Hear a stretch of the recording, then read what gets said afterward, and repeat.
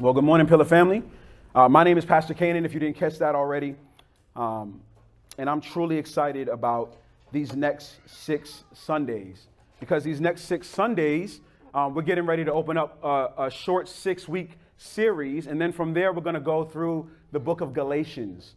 And that's going to be an amazing book. What we normally do at Pillar is we take a book of the Bible and we walk through it chapter by chapter, verse by verse. That's what we normally do. But we take breaks intermittently throughout there. And this is one of those breaks. And we're going to talk about something we call the 6 basics. And myself, along with some of the other elders and men of Pillar Church, are going to be preaching through this series. And these are what you are going to hear. You're going to hear sermons on enjoying God, on regular repentance, on Christian family, on bold witness, on spiritual formation, and on community engagement. For this morning, if you guys got a bulletin, if you got one of these, on the back there's a QR code. That first top QR code is cross-references. At Pillar Church, we use a lot of cross-references. We love quoting scripture. And so if you have a device, go ahead and pull that up. I'll be referring to those throughout the sermon, different cross-references. Sometimes some come off of eagle's wings from the mountain on high in my brain. And if that happens, just write them down, pen them down. We also have a paper version in the back if you don't have a device.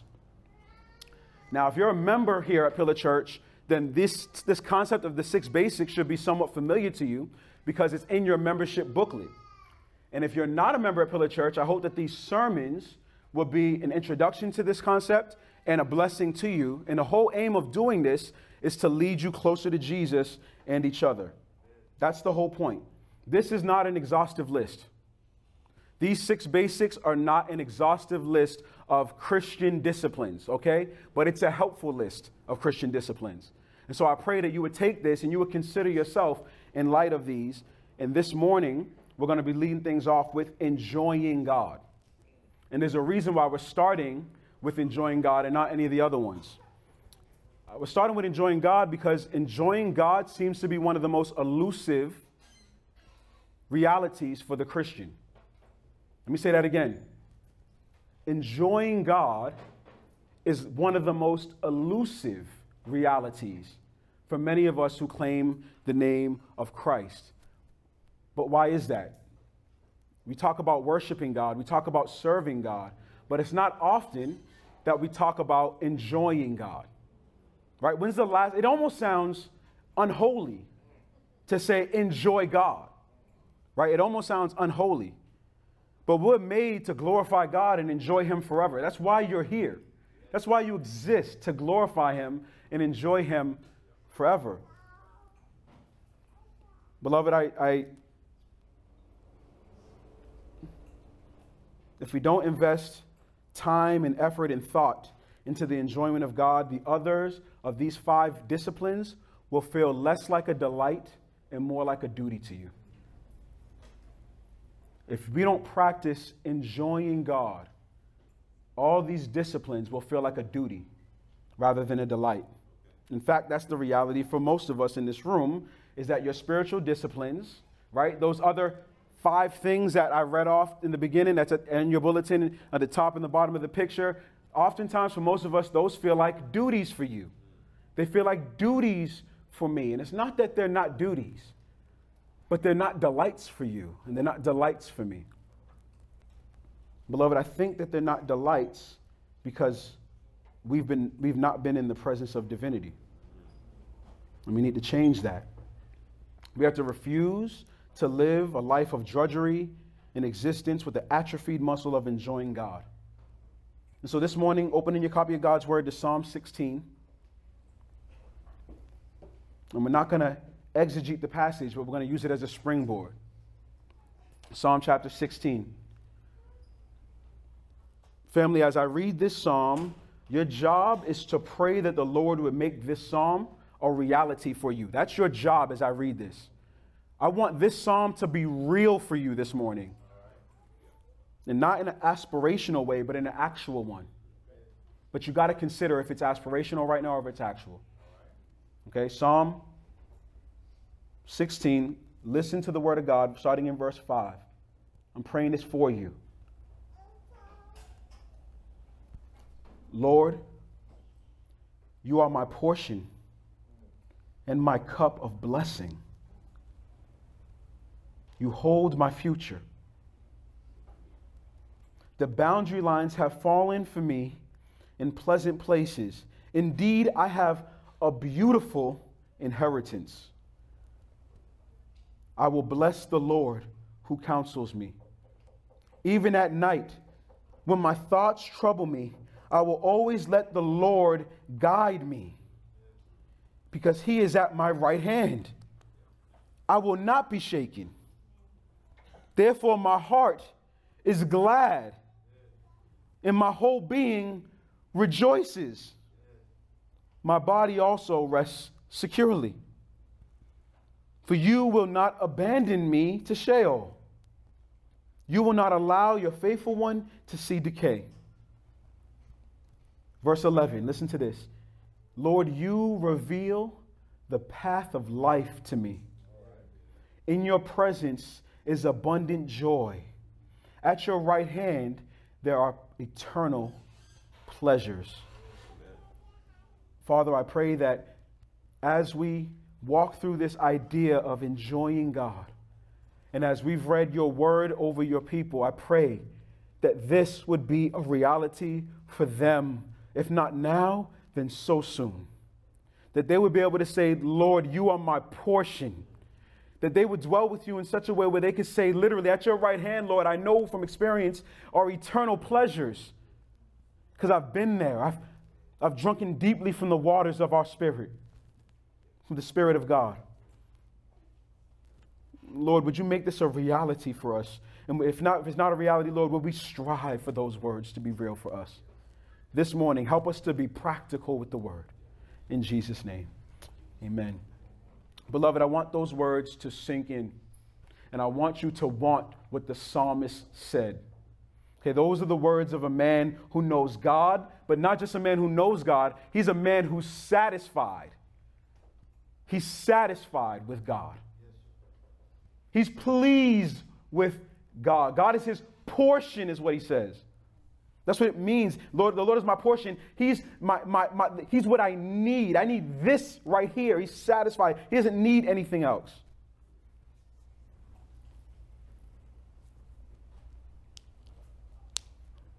The psalmist is showing us by example that we cannot be content with owning property. We cannot be fulfilled with power and influence. We cannot be satisfied if we got money longer than chain smoke. All of that is good, helpful. Owning property is beautiful. But my friends, I tell you, if you make that your portion, it's like trying to satisfy hunger with cotton candy. It's sweet to the taste buds, but it's poisonous to the pancreas.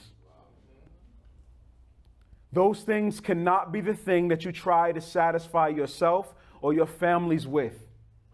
We have to strive to be like the psalmist and say, Lord, I need you to be my portion, because right now you're not. I need to be satisfied with you, because if I'm real, I'm not. I want God to be my portion. You need God to be your portion, because you are built to enjoy the sustenance of the person of God. And my question is, do you know God? That's the question. Or are we, like many of us in the South, we know a lot about God?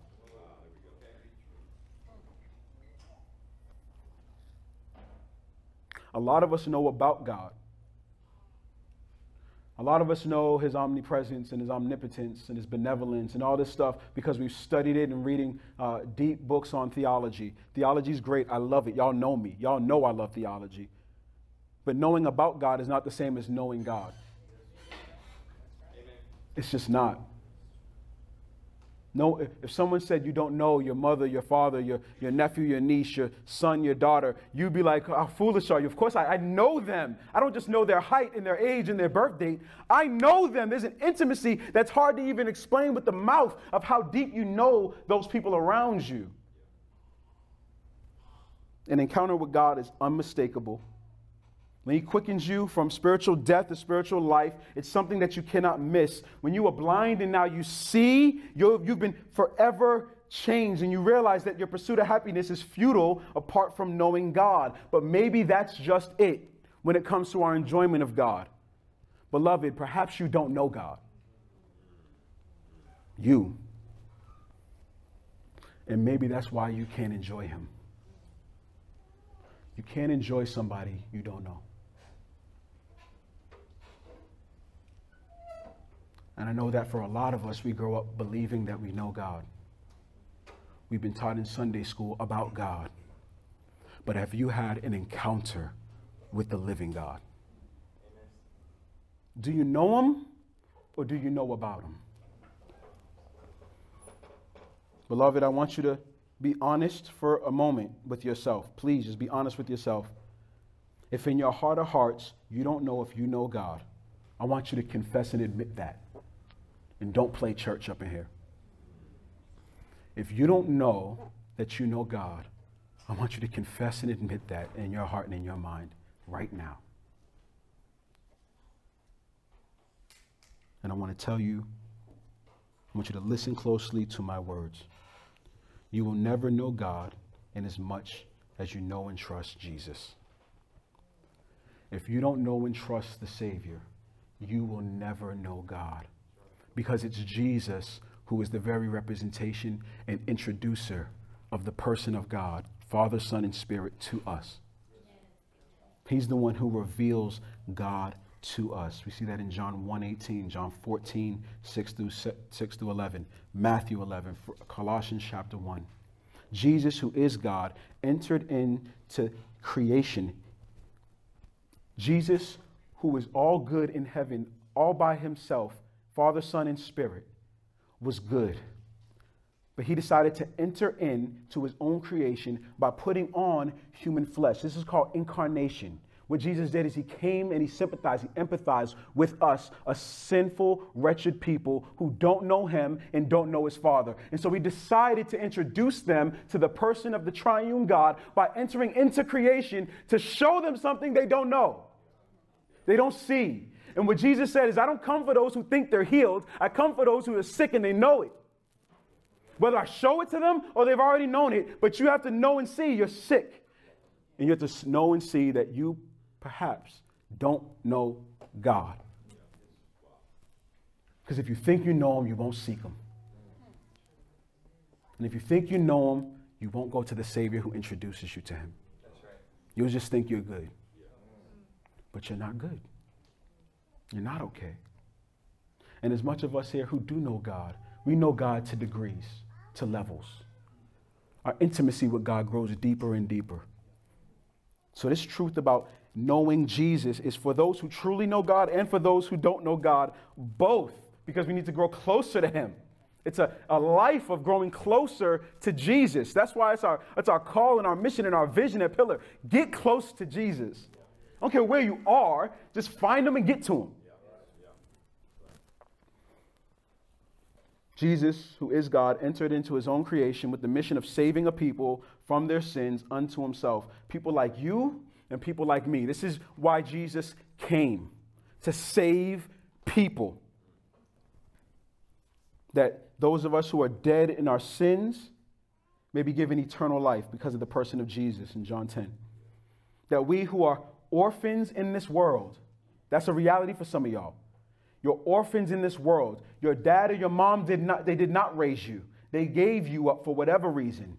We could be orphans in this world, but Jesus comes that we may be adopted by the Father. How much of our identity gets wrapped up in him when we realize that? We're not abandoned. We're not fatherless. We're not parentless. We have one. So cool. Now, those of us who are lost, this is for some of y'all. This is really y'all. For some of us who are lost in the circumstances of our life, right? We're going to talk about that later, right? Life got us not knowing up from down or left from right. We're lost, but in Jesus, we end up being found in John 15. That we who are sinners and sufferers can find a tender, loving God. Matthew chapter 11, in the person of Jesus. Now, those of us who deserve God's wrath for our sin, that sin can be absorbed by the person of Jesus. 1 John chapter 4, that Jesus, what's called, propitiated God's wrath. That means he satisfied God's wrath for us, which means those who have disobeyed and have disrespected and spit upon the Lord Jesus, spit upon the person of God. Jesus comes, and those who have faith in him, Jesus satisfies God's wrath toward those people who have faith in Jesus. Guys, you've never been loved by anyone like you've been loved by the person of Jesus.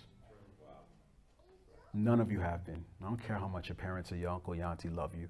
Jesus has loved you in vastly greater ways. The scripture says in John 15, no one has greater love than this, that they lay down his life for his friends. He laid down his life for people like you and people like me. This is what he did. This is what's called true.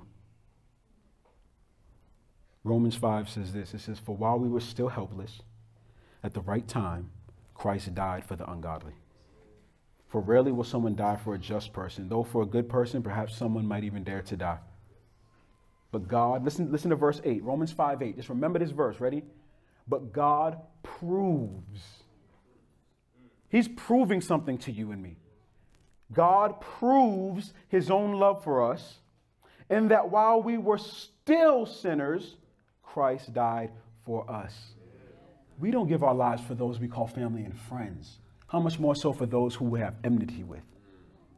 But while we had beef with God, God gave himself to save those who we had beef with.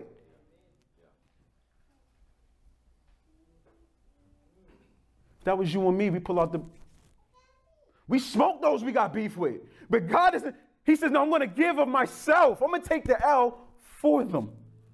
For me, for you. This is the testimony of the scriptures, that God calls you ungodly, but then he also calls you a friend. His love is unmatched and it's unparalleled, and he gives himself that people like you and me may be made right with God, but you have to turn from sin and trust in Jesus. That's what's called repentance and faith. Turning from what you once put your trust in and placing your trust in the person of Jesus to make you right with God again. You're trusting that Jesus can make you right with the Father, the Son, and the Spirit. That's what you're trusting him to do for you, to save you from the wrath to come. That's what Jesus does for you. That's why we call it saving us. He literally rescues us. And because of Jesus on the cross, we are forgiven of our sins. And you went from being an ungodly to a friend. And it's beautiful. Once you turn from your sin and trust in Jesus, perhaps for the very first time in your life, you will actually be able to enjoy God. Because you'll be able to enjoy, firstly, his gospel, his saving work for people like you and me. You can now enjoy that. The first step to enjoying God is knowing God. And he is most clearly seen and experienced in the person of Jesus. And if you don't have your trust in Jesus, you don't know God. You know about him. You'll be able to say with the psalmist in Psalm 35:9, then I will rejoice in the Lord. And then listen what he says. I will delight in what? In his deliverance of me. I get to delight. I get to enjoy what Jesus has done for me.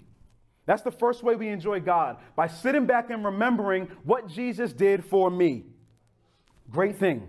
But that's not the only way we enjoy God. We also enjoy God through the scriptures.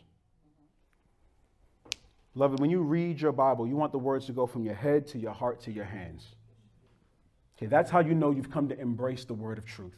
When it starts here, and then it impacts here, and then it comes to fruition through here. Okay, through action, through feet and hands. That's how you know you come to embrace the word of truth. Brethren, I want to call you to this, to invest. Listen to the words, I'm choosing it carefully. Invest time in your Bibles. Not spend. Spending has no ROI. Investment does, right? Invest time in the scriptures. You enjoy God by reading of all his glorious works.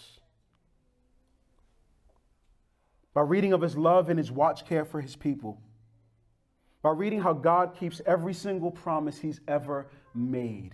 This is how you enjoy God through the scriptures. You read what God has done and you marvel like, Lord, is that real? What? You did what? Who? Praise you.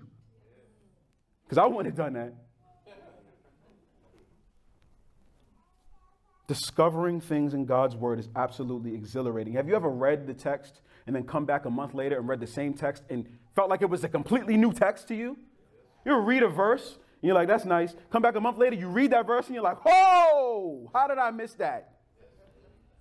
This is God allowing you to enjoy his word. He's showing you stuff. When you swim around this verse and it's reminding you of that verse that you read, he's like, come enjoy my word. It's good. It's leading you to water. It's fresh. It feels good. It's exhilarating to learn of your creator. It's fun to learn of the God who made you. You ever been moved by a text and you didn't want it to move you? Enjoy God's love of you in such a way where he's willing to move you to a place that's better for you. Seeing things in the text you've never seen before. Friends, it's okay to enjoy God with your mind. That's what I want. That's how you enjoy it through the scriptures, with your mind, that it leads to your heart and then to your hands. And that's why we just read in Deuteronomy 6 and other scriptures in Mark chapter 12. Jesus said, love the Lord your God with all your heart, with all your soul, with all your mind, and with all your strength. Guys, we have a faith, but your faith cannot be strictly affection and emotion based. It starts here. And once it gets here, it affects your emotions. And once it affects your emotions, it makes you do stuff. Our faith impacts the whole man and the whole woman. If it skipped this and went right to here, be leery. If it's all this, but it can't be articulated here, be leery. If it's all this and no this or this, be leery. Good theology fleshes itself out from the mind to the heart to the hands. Most of us have half theology. In so many ways, have half theological realities. I believe it here and here, but I don't really want to do it here. I haven't fully grasped the reality of that text yet. Psalm 111 verse 2 says, the Lord's works are great. And then listen to this. It's studied here by all who delight here in him. Y'all see that? It's studied by those who delight in him.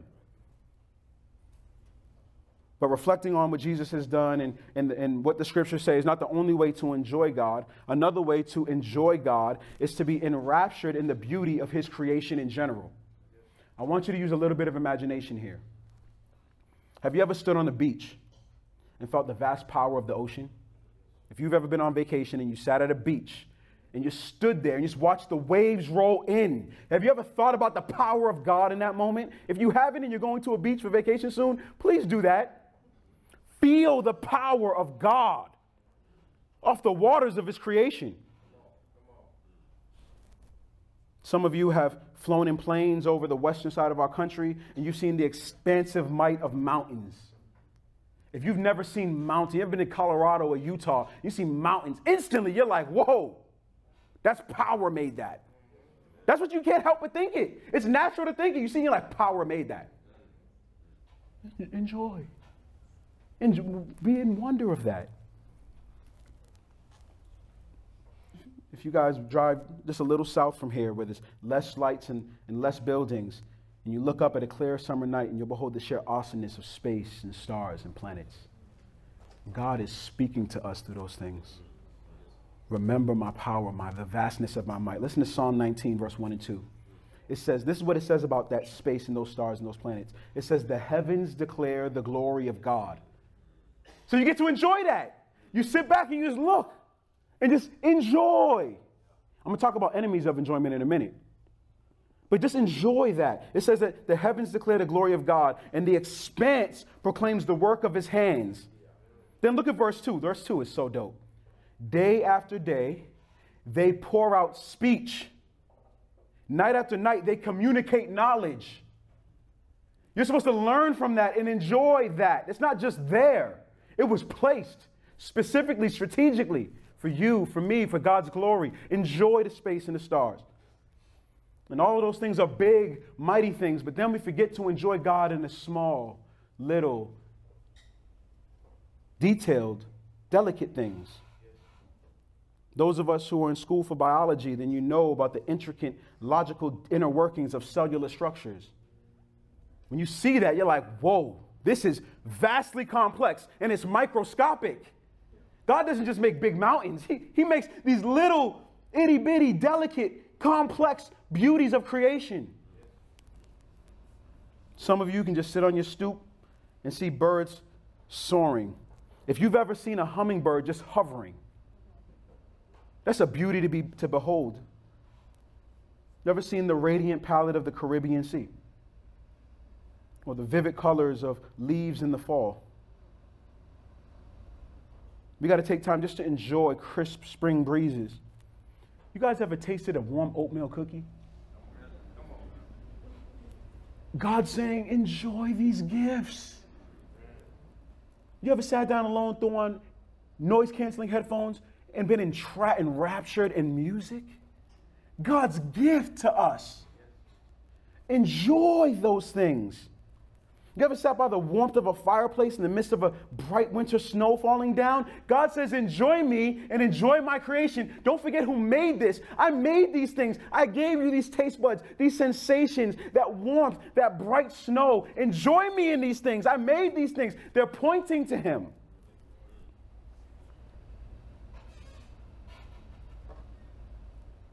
Another way to enjoy God is the fact that we get to communicate to him in prayer. There's no such thing as a relationship that doesn't have communication. Right? There's no such thing as a relationship that has no communication. In order to enjoy God, you must speak to God in prayer. And after hearing what Jesus has done for you, after reading God's word and his character through the scriptures, after beholding the beauty of creation, we get to sit down and bare our souls to God. We get to sing songs of joy and sorrow to God. We get to ask God all the hard questions about life, tragedy, and pain. We get to do that. We get to close our eyes, open our mouths, and communicate with the creator of the heavens and the universe. You know what's the most amazing part about this? He hears you. That's right. That's good. Amen. The almighty creator who created bara ex nihilo. He created all things out of nothing. Listens to little old sinful you. Come on, baby, sit on my lap. Tell me what's going on. One theologian said it like this. He said, our duty is to lay ourselves in the way of allurement. God's duty is to allure. What does that mean? Our duty is to place ourselves in a position to be able to be amazed by God. God's job is he's going to amaze us once we place ourselves in position to see it. Now let me say this. The statement is true, but it's telling when it's juxtaposed with reality. If enjoying God is so amazing and is so readily available to us, why is it so elusive? Right? That was what I started with. It's the most elusive of the spiritual disciplines. But if it's everywhere, I just gave you, you can't not see the greatness of God now. As soon as you leave, you see the colored leaf, God's beauty beheld right there. You can't leave. But why is it so elusive to us? Why is enjoying God not simple, not plain? I believe there are enemies to enjoyment. There are things that are in the way of us enjoying God. Here's the first enemy of enjoyment. It's the dreaded words, busyness and tiredness. It's not a badge of honor to be busy or tired. Stop being busy and tired. We all busy and tired. But you can't enjoy God when you're busy and tired. Our culture preaches this thing called productivity to us, and it stuffs it down our throat. We look at how Elon Musk and Steve Jobs and all these people, they literally don't sleep in order to make their businesses successful. You want to live that life? A life of being a slave to the thing you created? And you can't even enjoy the God who created you.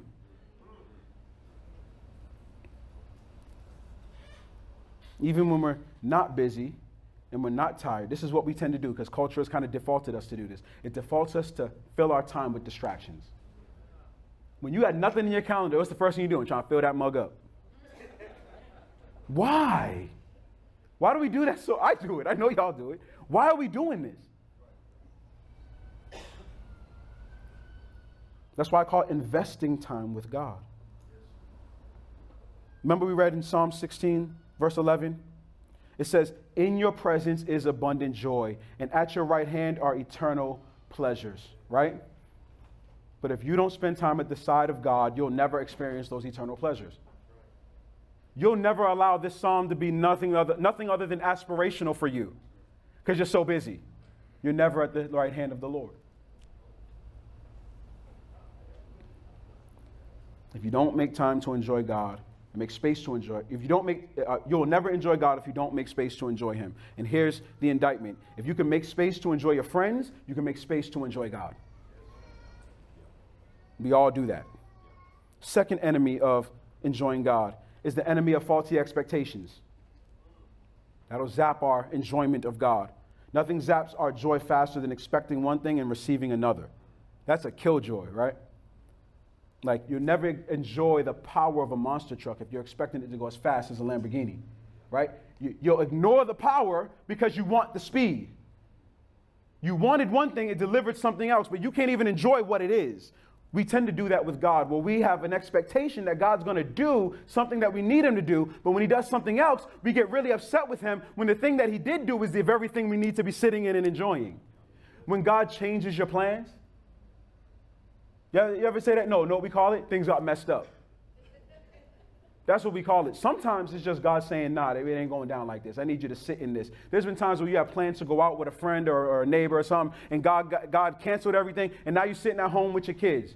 You're sitting at home with your sister and your brother, right? And you're like, oh, my plans got messed up. No, maybe you're supposed to invest in that relationship right now. Maybe God's sparing you from something. But the faulty expectation makes you not be able to enjoy the reality that you're now in. It took it away. One of Satan's greatest schemes is to tell you lies about God, what God is and isn't supposed to do for you. And what that does in us is it grows a false expectation of God in our heads. But and then eventually when that false expectation of God hits, we become dissatisfied with Him, disillusioned with Him. We no longer go to Him because He didn't do what we asked Him to do, when we were unfamiliar with the scriptures to know what God was really saying He was going to do.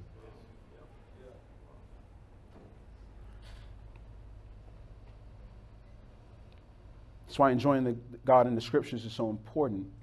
It keeps our expectations of God in line. That's why doing biblical theology is so important, because it tells us in time and space what God is doing and how He's revealing Himself. And maybe, just maybe, we'll get it right. We'll say, oh, God is doing this, and we can fall in line with that. Third enemy of enjoying God is the enemy of replacement or misplaced focus. Okay, you ever been at work and you're having a good day, and then your coworker, your boss come talking crazy to you? Right? And all of a sudden you're like, I was having a good day till this person came over, right? What did it do? It replaced whatever it was you were dwelling on, whatever state of mind you were in. It just replaces. You ever been in a good mood and then somebody gives you some tragic news? All of a sudden everything about what you know and believe gets sucked into that tragic news that you just heard. Right? That's what it does. It just kind of sucks you in. It's the theological concept of killjoy. I just made that up. That's what it is. Killjoys are sent to turn your eyes from the permanence of who you are in Christ to make you focus on the tyranny of the temporary. That's what it is. Ready? I'm going to say it one more time. Killjoys are sent to turn your eyes from the permanence of who you are in Christ to make you focus on the tyranny of the temporary. That's when a tragedy happens, and we forget all about who we are in Christ and who God is in this world. And we kind of lose it for a little bit because we're not thinking anymore about who God has revealed Himself to be in the scriptures.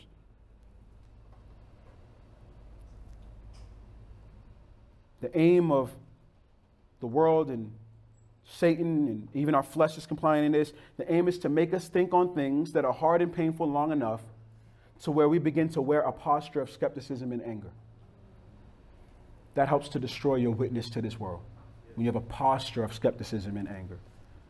And then you cannot tell anybody that you enjoy God when you're an angry, skeptical person. Enjoying God in prayer refocuses you on the eternal. It reminds you that things are the way they are now, but they'll not always be that way. It reminds you of a greater hope in our Savior, Christ Jesus. It reminds you that there are people in this world who actually want to see you flourish, and that every bad thing that happens to you is not a personal attack from God towards you. But rather, God is for those who have placed their faith in Jesus. Then we keep our eyes peeled for these enemies of enjoyment, we can say with the psalmist, what he said in our psalm. We could say, Lord, you truly are my portion and my cup of blessing. I have a beautiful inheritance, it says. We could say like verse 7, I will bless the Lord who counsels me. Even at night when my thoughts trouble me, I will always let the Lord guide me, he says. Because because he is at my right hand, I will not be shaken. Therefore, my heart is glad and my whole being rejoices. And this is my prayer for you, that you would invest time in enjoying God through the person of Jesus and what he has done. That you would enjoy God through what the scriptures teach, all the beauties of God and his promises, all the beauties of the covenants and what God has done in and through the people of God throughout history, and how his redemptive plan is to save a people from all tribes, tongues, and nations under one banner and one Christ, that we will serve him united and show this whole world what a kainos person looks like, a brand new, never seen before people of God. Where there's no beef and no strife, but y'all don't agree on nothing else outside of Jesus, but y'all love each other like crazy up in here. How? Why? Because the gospel has transformed you. We can enjoy that. We can enjoy the wonder of creation for a change. We can step outside, sit down, and just watch the animals crawl. We can watch our kids learn. That's amazing. You ever watch kids learn? Astounding. Enjoy. And we can enjoy God by just talking to him. The openness of prayer. And then maybe together we can honestly say as a body that the Lord is our portion. But if you don't know God, you'll never enjoy God. And you only know God in as much as you know the person of Jesus. And so that's why I started this whole thing by reminding you of what Jesus did. Of his coming in, entering into humanity, putting on human flesh to redeem a sinful people like you and me. And if your trust is not in that, you don't know God. You just know about him. Father, the reality is that many of us in this room need to be closer to you than where we are. Many of us in this room struggle with the most elusive of these 6 basics, which is enjoying you. And the other 5 of the 6 are a drudgery when we don't know you. I don't want to boldly evangelize if I'm not enjoying you. I'm leading people to someone I don't know. Spiritual formation is a moot point without you, for we are spiritually dead from not knowing you.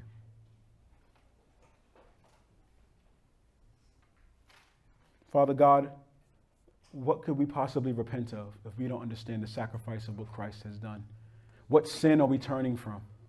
And what are we turning to? But Lord, I don't want to repent if I don't enjoy you. In a very real way, Lord, if we don't stop and strengthen the muscle of enjoyment in God, the rest of it will just be drudgery. It'll be pain. It'll be hard. It'll be wearisome. We don't grow weary in well-doing because we remember and glory in what you've done. We get to enjoy you, Lord Jesus. We get to enjoy you, Father. Holy Spirit, would you allow these people to enjoy you? They were made to glorify you and enjoy you. So would you take the enemies of enjoyment off of their plate? Would you give them eyes to see the enemy's schemes? Did you slow them down enough to sit back and look at you in wonder and awe? Would you expand their 10 minutes of freedom to 30 minutes of free time, to an hour of free time, and that they wouldn't celebrate busyness? They would celebrate time and investment in you and what you're doing in them. And would they not fill their calendars with distractions, but they would find time to just get close to you, King Jesus? Help me, help us to get ever closer to you. I need you, we need you. And Lord, we are careful to give you all the praise for this. Help us to enjoy you in Christ's name. Amen.